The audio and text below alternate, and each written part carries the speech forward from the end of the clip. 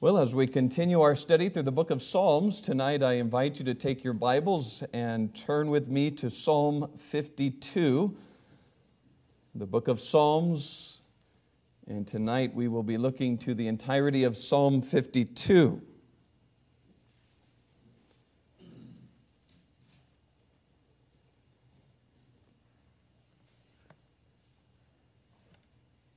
And looking to the title of this psalm, we find the context through which the words of this psalm was penned.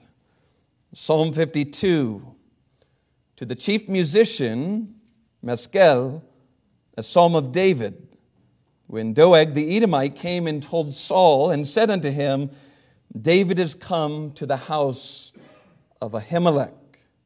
And this specific occasion that the title of the psalm is referencing is recorded for us in 1 Samuel chapter 21 and 22. In 1 Samuel 21 and 22, we read that Doeg, one of Saul's chief servants, observes David seeking help from Ahimelech the priest, which leads to Doeg informing Saul regarding David's whereabouts. Now, if you are familiar with the narrative of David's life, you will remember that after David slew Goliath, he became a hunted man by Saul. Saul became hysterical in his jealousy of David, to say the least. And Saul desired nothing more than for David to be killed, which inevitably caused David to flee for his life from the presence of Saul. And in the course of his life, wandering in the wilderness, seeking to have his life preserved, as David was passing by the town of Nob, which became known as the city of priests, because many priests ministered in the service to the Lord there, David approached Ahimelech for provisions in his travels. So as David was fleeing the wilderness, he was not fleeing with a U-Haul truck. He was not fleeing with several donkeys and carts behind those donkeys with all of his belongings.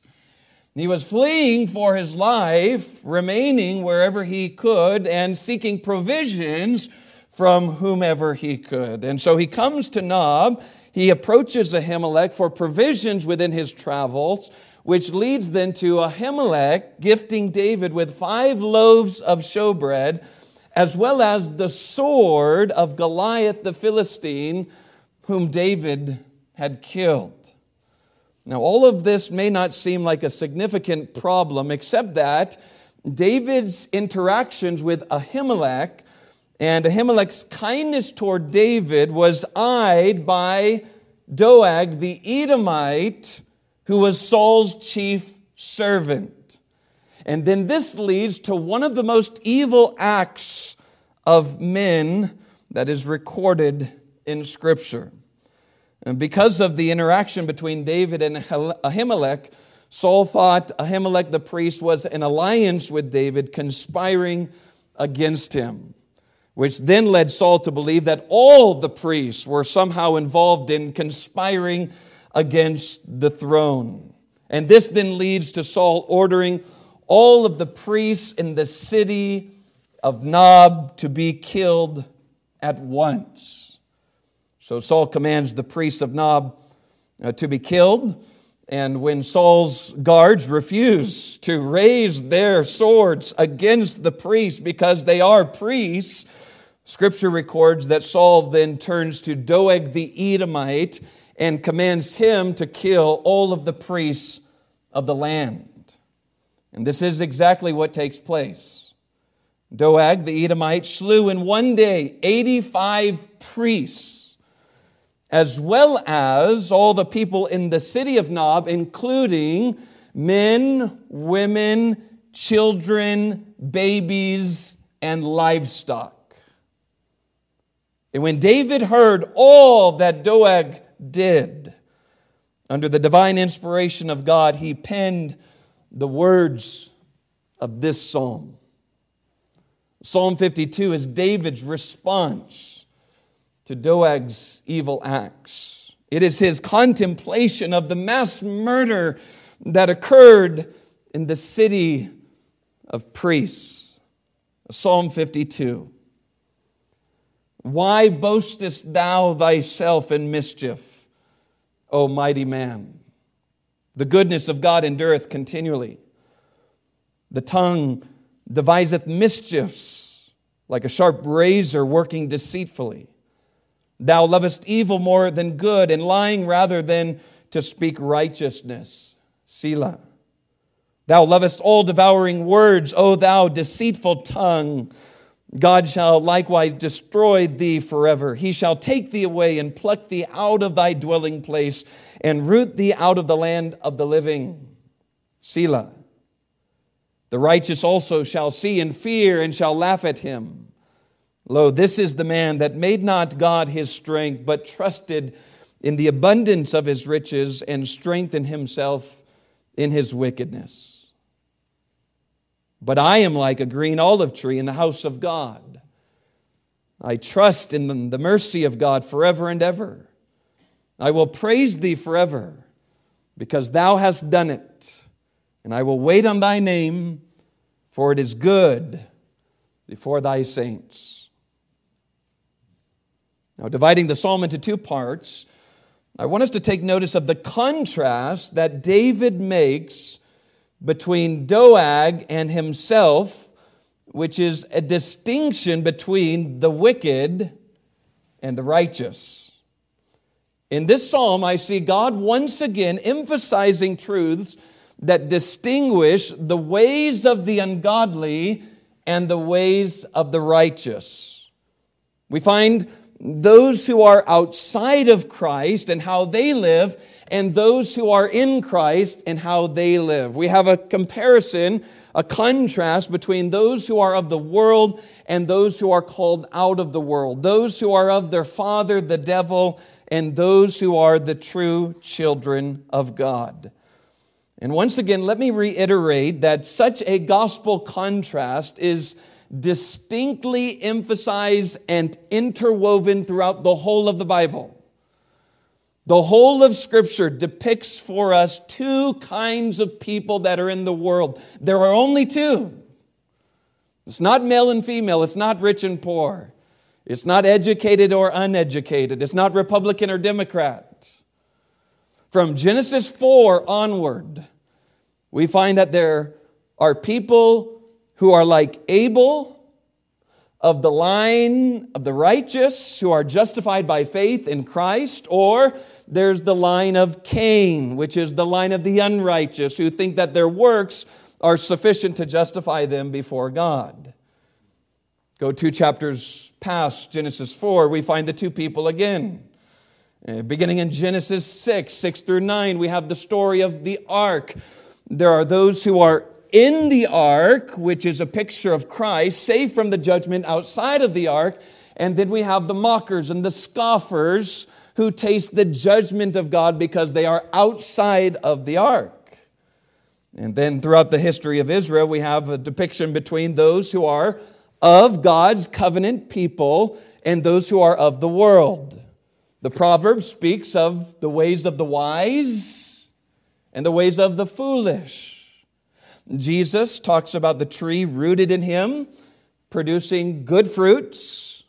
And then Jesus speaks of those who are not rooted in Him, who produce evil fruits. There are those who merely hear God's word, who are building their lives on the sand. And then there are those who hear and obey God's word, building their lives on the rock.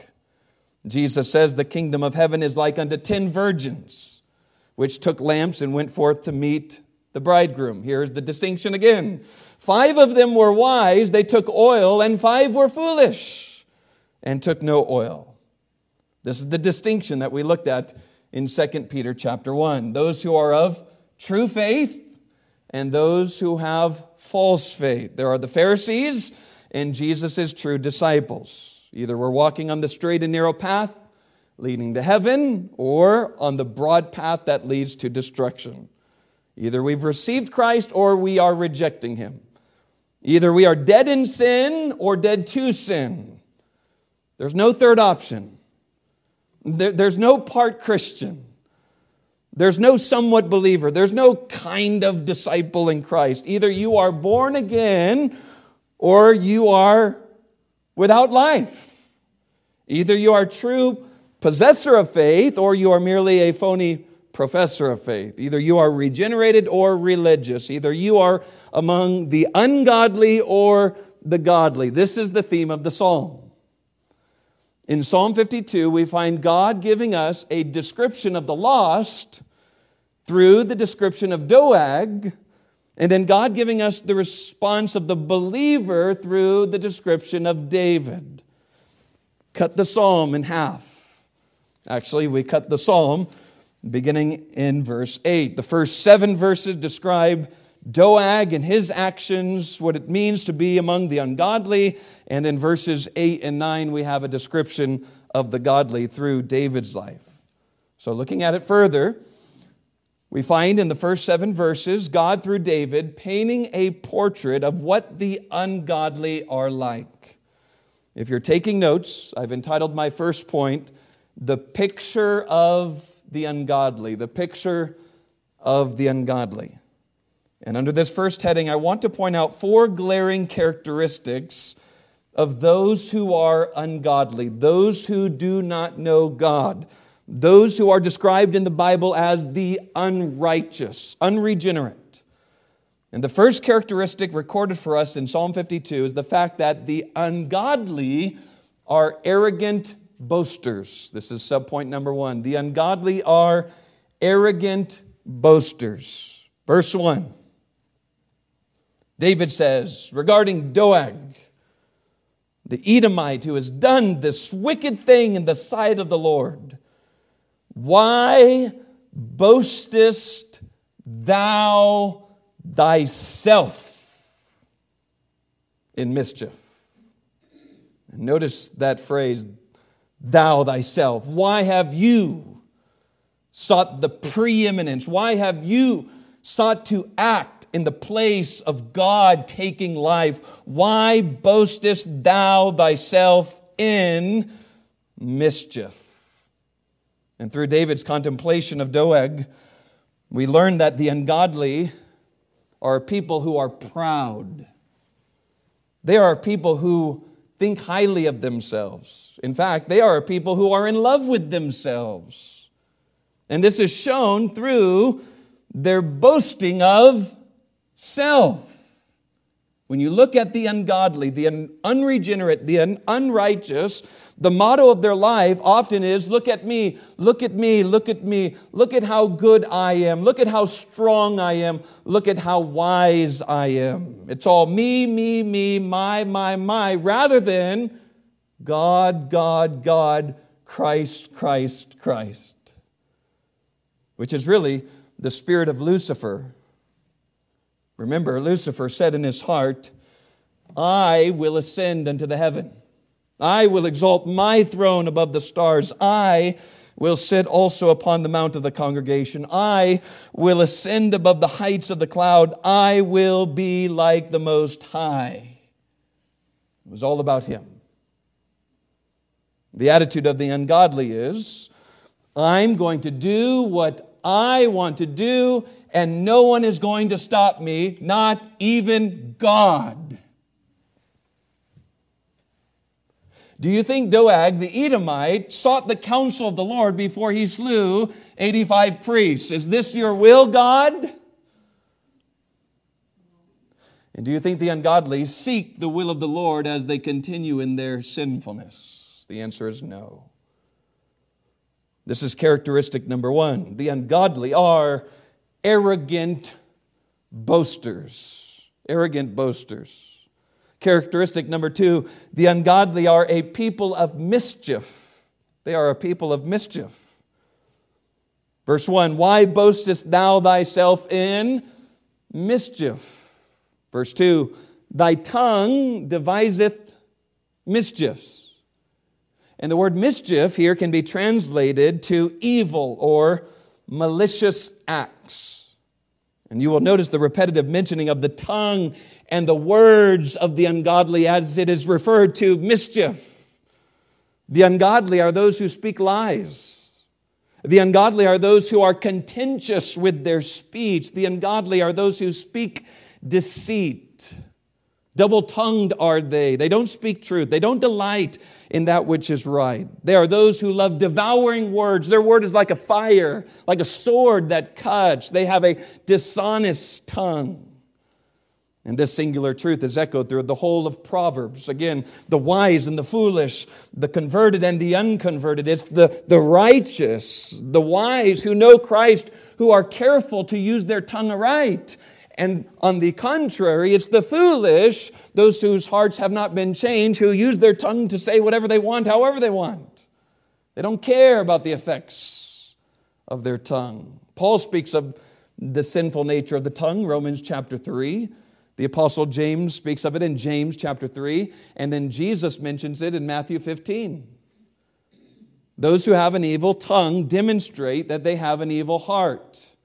How do we know this? We know this because Jesus says, out of the abundance of the heart, the man speaks. Out of the abundance of the heart, the life lives. Paul describes the ungodly man in Romans 3 as someone whose mouth is full of cursing and bitterness. Think of the two thieves on the cross. Here it is again. Cut it in half. Ungodly and godly. The ungodly man was blaspheming the name of Christ as he hung within feet of the Messiah. If you are the Christ, get us down from the cross. Surely you are not the Christ because you do not care for our physical bodies. And the other with his tongue said, Lord, remember me. You are the Christ. I believe. So this is the characteristic of the ungodly. Characteristic number 2, the ungodly are a people of mischief. They devise mischief in their hearts. They speak mischief with their mouth. They execute mischievous deeds through the actions of their life. And characteristic number 3 is found in verses 3 and 4, and it is this: the ungodly are lovers of sin more than lovers of God and lovers of good. The ungodly are lovers of sin more than lovers of God and lovers of good. Verse 3, thou lovest evil more than good. Verse 4, thou lovest all devouring word. And it's important to understand under this third point that lost people not merely perform acts of sin because of their sin nature. No, lost people perform acts of sin because they are in love with sin. They're married to it. They have an affection for that which is ungodly and righteous. And they have such an affection because the Bible tells us they are spiritually blind. They're lovers of pleasures more than lovers of God, Paul says. And this is why they call evil good and good evil. They put darkness for light. The world loves getting drunk. No shame in it, no embarrassment. The world loves getting high. They love the satisfaction that they get from their fornicating and adulterous acts. The love of the world is found within the love and affection of perverse, vile, satanic music. You see, lost people act like lost people because they don't have a heart that loves God. There's no fear of God before their eyes. The way of peace have they not known. They have a heart that loves sin. And if you've been truly regenerated tonight, you know that this is true because that's what you loved before you came to Christ. You didn't love God. Oh, you might have an outward respect for God and for Christians, but you didn't love Him in your heart. You didn't care what His Word said. You were too busy drinking down iniquity like water. But the ungodly do the devil's works because they are of the devil. The ungodly are lovers of sin more than lovers of God and good. Do you want to understand the ways of our world? Do you want to interpret the news in a way that's helpful? Here it is. They're lovers of sin more than lovers of God and good, because they are in sin. That's all they know. Their nature has not been changed. Characteristic number 4, the ungodly are idolaters of riches. They are idolaters of riches. Or said another way, they are worshipers of money. Verse 7. Lo, this is the man that made not God his strength, but trusted in the abundance of his riches and strengthened himself in his wickedness. Do you want to understand what makes people do the wicked things that they do in this world? Put it in one word: money. The love of money is the root of all kinds of evil. And attached to money is fame, position, the acceptance of man. Just think of the politicians. Think of the drug dealers. Think of the prostitutes, the pimps, rock and rollers, rappers, hip-hoppers. Think of the Hollywood actors and actresses, the successful businessmen, corrupt doctors, and even the man within our own city who has lots of money in the bank, a beautiful home, and nice sports cars in the garage. The ungodly are of the persuasion that they don't need God because they already have everything they need to be satisfied. Have you ever heard that in evangelistic effort? I don't need what you're telling me. Look it. I have all that my heart could ever want. Now, we can't say for sure, but it's very likely that Doeg did what he did for money. And if not for money, surely it was for a position and for greater respect of the king. If the other servants would not lift up their sword to these priests, Doeg thought, well, if this gains me a favor to be sought well in the sight of my king, I'll do it. I'll do whatever I need to do to get his approval. It's very probable that Saul bribed Doeg to do what he did to the priests for money. And this is exactly what drives sinners to do what they do. Money is their God. Money is their satisfaction. Money is their hope. Money is their ambition. Money is their life. Didn't you learn that after COVID already? Pfizer, Dr. Fauci, follow the money. Now, within the first breaking of COVID, we thought, what is this? But the more we saw through things, the evil acts through money. Rather than serving God, the wicked serve mammon. And again, the distinction, you cannot serve God and mammon. Cut it in half. For either you will love the one and hate the other. Rather than serving God, the wicked serve mammon. And then the cares of this world, the deceitfulness of riches, the lusts of other things entering into their heart, distract them from God and choke out the life of the Word. It leads them straight to hell. These are the 4 characteristics of the ungodly. Number 1, they are arrogant boasters. They are people of mischief. They are lovers of sin more than lovers of God and good. They are idolaters of riches. They are worshipers of money. And I don't have this in my notes, but let me just say, do not align yourself with such people. Do not make friendship with such evil people. You are to come out of the world and be separate. You are to find Christian friends, not ungodly friends. Oh, but I might affect them for Christ, not by becoming more and more like the world, not by becoming more sinful. You affect the world for Christ by becoming more holy. Have I given you the illustration? Just spray 2 squirts of perfume on your shirt, go down to the rescue mission, 5th and Crocker, downtown LA, and give a man down there who hasn't taken a bath for weeks a hug. And then go smell each one. Do you think the homeless man is going to smell like your perfume? Or do you think you might smell like that man who hasn't bathed and been living on the streets? We don't reach the world by becoming like the world. We reach the world by becoming like Christ. What did Paul say? Be not deceived. Evil communications corrupt good manners. They corrupt good morals. Be careful of who your friends are. Be careful of what you allow into your life. The Doegs are out there. They will lead you down a dark and destructive path. Now, contrasting the actions of Doeg with David, which depicts the ways of the righteous.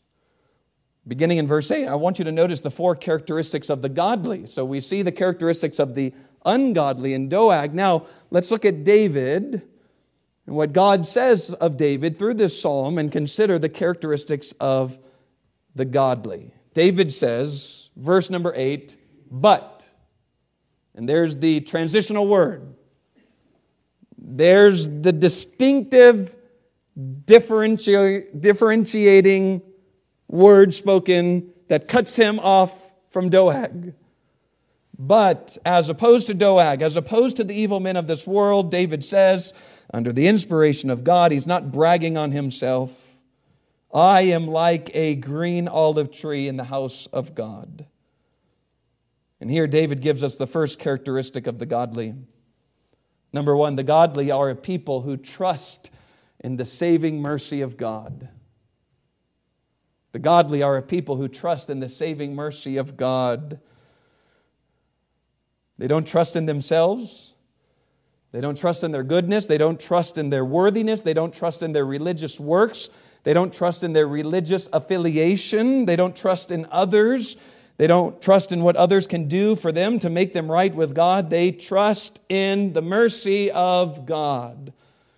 They trust in God's compassionate, gracious provision of a Savior. Look at the righteous know that it is not by works of righteousness which we have done or do, but according to God's mercy and His mercy alone that saves us. This distinguishes the ungodly from the godly. The godly are godly because the mercy of God has saved them. This is characteristic number one. The godly are people who trust in the saving mercy of God. Let me remind you, here it is again, two people, cut it in half. Look at them side by side. The Pharisee trusting in himself. I'm not like as other men are. Comparison, the publican who would not lift up so much his eyes, saying, God be what? You got it, merciful.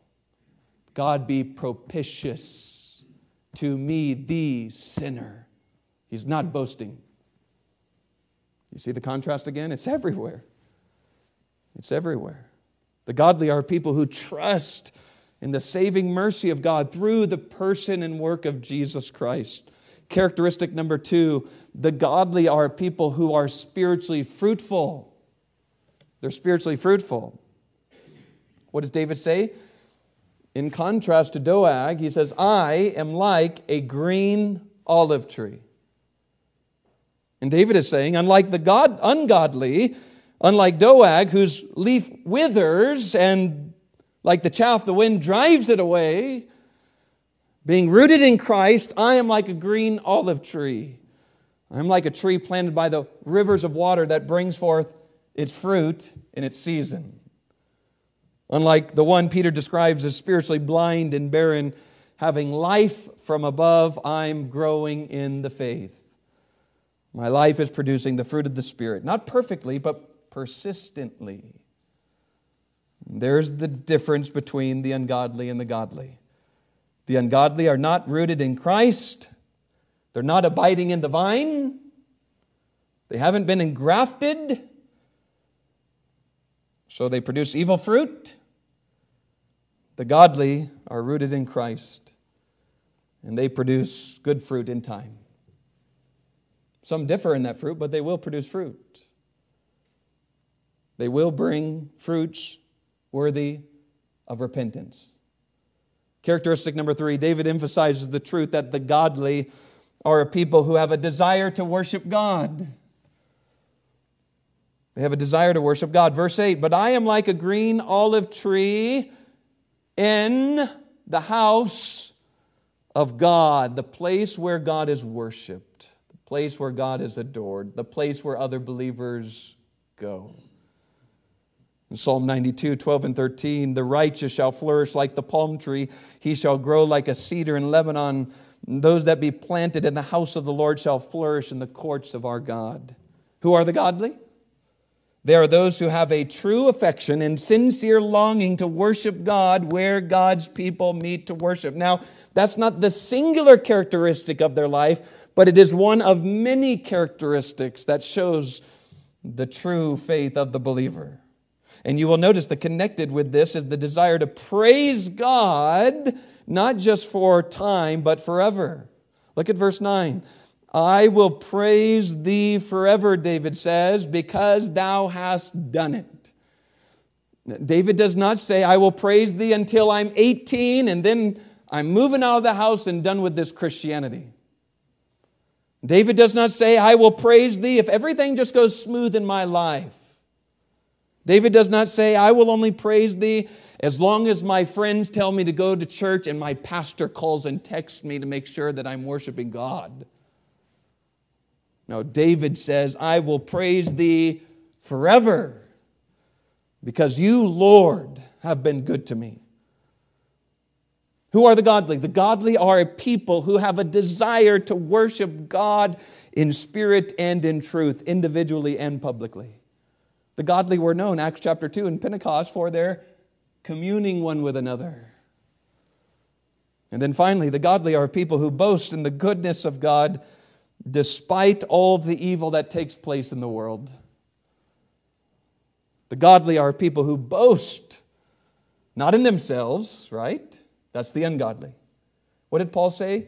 If I'm going to boast in this one thing, in Jesus Christ, in Him crucified. Not unto us, O Lord, not unto us, but unto thy name give glory for thy mercy and for thy truth's sake. The ungodly boast in themselves. The ungodly boast in their sin. The ungodly boast in the fleeting things of this life. The godly boast in God. Jumping back up to verse 1, David says, the goodness of God endures. How long? Okay, now pause. Take a time out. Did David just forget that 85 priests have been slaughtered? Did David have a lapse in his memory that he's being hunted by Saul? He could be a dead man any day doing... For what? For what did he do? He did the will of God, taking down Goliath with great bravery and courage. He said, my God will help me. It wasn't out of self-effort. It wasn't out of arrogance. David didn't even want to go to Goliath. It was God providentially sending the shepherd boy to Goliath under the divine counsel of God. What did David do? He did the same thing that the 3 Hebrew boys did. Nothing. Except doing the will of God. Following the Lord, just like Daniel. The godly are people who boast in the goodness of God despite the evil that takes place in this world. How can David say the goodness of God endures forever? He can say this because he knows, verse 5, that God is sovereign, and God in His sovereignty will in His own way and in His own time judge those who are ungodly. David knows, verse 5, that the ungodly will be destroyed. They will be taken away. They will be plucked out of their dwelling place. They will be rooted out of the land of the living. They will be judged for their sin against God. The ungodly will not get away with their sin. Their candle shall be put out.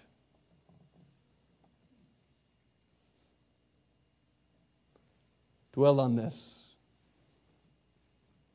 What differentiates the godly from the ungodly, the righteous from the unrighteous, the true Christian from the false Christian? Here it is.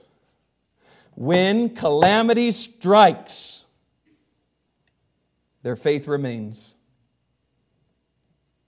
Remember the parable of the sower? Some receive the gospel for a time, but then trouble comes. And that trouble shows whether they're not in Christ, whether they are in Christ or not. We looked at this truth last Sunday morning. The evidence of a true believer is perseverance. And it's not our perseverance that saves, it's God's preservation within our perseverance that keeps us. We're kept by the power of God, not by our performance. So we persevere because the Spirit is in us. The just man falls 7 times, but we get up again because Christ in His mercy is there to pick us up. That's the only way we persevere. But like Job, here it is. Enter David's word, Job chapter 1. The Lord giveth, the Lord taketh away. Blessed be the name of God. And listen, this is not a personality thing. Well, these guys just had a great personality. They just had a strong personality that allowed them to endure, like Daniel and Shadrach, Meshach, and Abednego, and Esther, and Peter, and John. And it's not their personality. The Holy Spirit within them, living faith within them. You see, the godly praise God all the time. They don't praise God perfectly. Did Job praise God perfectly? No. Did he have his fear and doubts? Yes. Was he human? Yes. But we still find those declarations. He knoweth the way that I take. When He hath tried me, I know that my Redeemer lives. I've esteemed thy word more than my necessary foods. You see, there's the flame. The flame continues. It doesn't cast away. And if anybody had reason to forsake their faith, surely it was Job. What about Joseph? Same story. What did he do wrong? Oh, he was given a dream. He was proud. Give me a break. God gave that dream to him. God gave that revelation, and it came true. That was a revelation that God worked in the life of Joseph. Don't blame him with evil when the Bible doesn't blame him for evil. He persevered. He trusted in God. Men meant this for evil. God meant it for good. Romans 8:28. This is the rock of the believer. The righteous know that God has a way of working evil for good. Vengeance belongs to the Lord. He will repay. The believer, the righteous, know that God is good all the time. And this is not just some cheap Hobby Lobby phrase that we throw on a cup. This is the reality of their heart. This is the anchor of their faith. God is good all the time.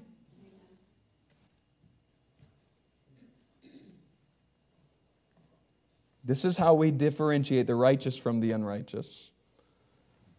Churchgoers from Christians. The ungodly from the godly. Those who have true faith. Those who have counterfeit faith. And let me just close by having us recognize that even moral, religious, prayerful, church-going people who profess faith in Christ with their lips are described in the Bible as ungodly. Why do I say this? I say this because sometimes there can be this false idea floating around in our mind that the ungodly that I've just depicted from this psalm are the Hamas terrorists.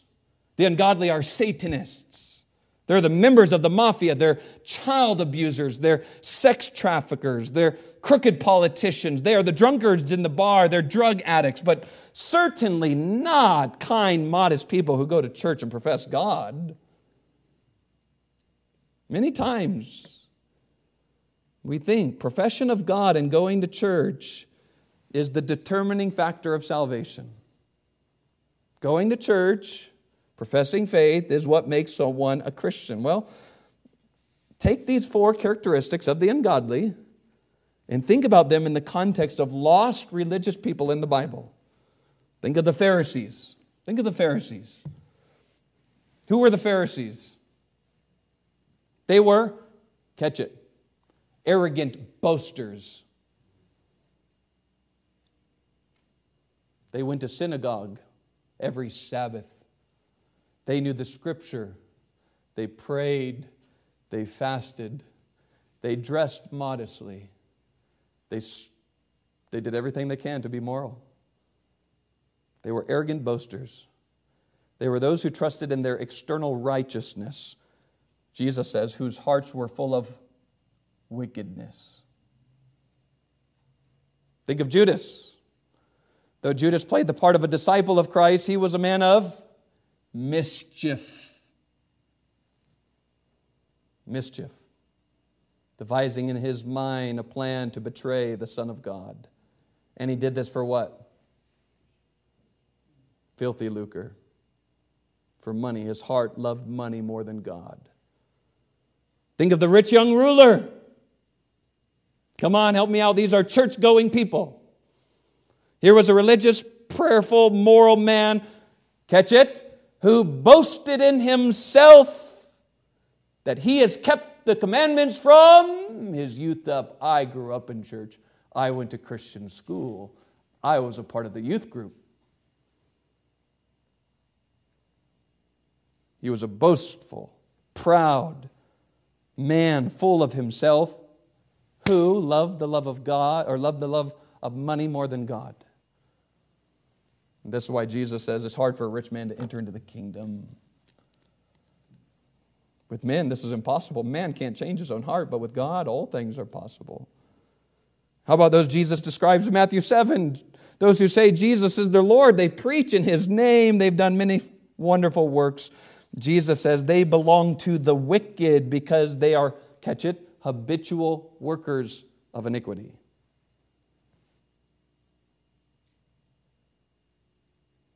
How about false teachers? Wolves in sheep's clothing. They fit in among God's people, don't they? How many disciples warn about false teachers who are among us? False teachers who are among the assembly, and yet through their covetousness and their feigned words, they make what? Merchandise of others. Turn on TBN. You buy this ointment, you'll be healed. Meanwhile, they're living in mansions, driving sports cars. You see, this is not about those who go to church and those who don't. This is not about those who profess to know God with their lips and those who don't. It's not about even being nice or dressing modest and those who don't. Salvation is a matter of God making one righteous by the power of the Spirit.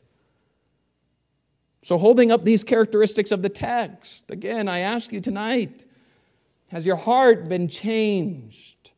Have you been born again? What do the actions of your life define you as? Do they define you as one who knows Christ only mentally, or one who is known of Christ spiritually and personally? Do the actions of your life prove to be one who has a genuine relationship with God, or one who just has religion? What I'm asking is, are you more like Doeg or David? That's the question. The difference between Doeg and David, what is it? Conversion. The grace of God. Christ. That's the difference. If you truly belong to Christ, you know this is the only thing that separates you from the world. Yes? It's not you. It's Christ. His mercy, His grace, His love, His compassion. We love Him because He first loved us. Here in His love, not that we loved God. No, we were like Doeg.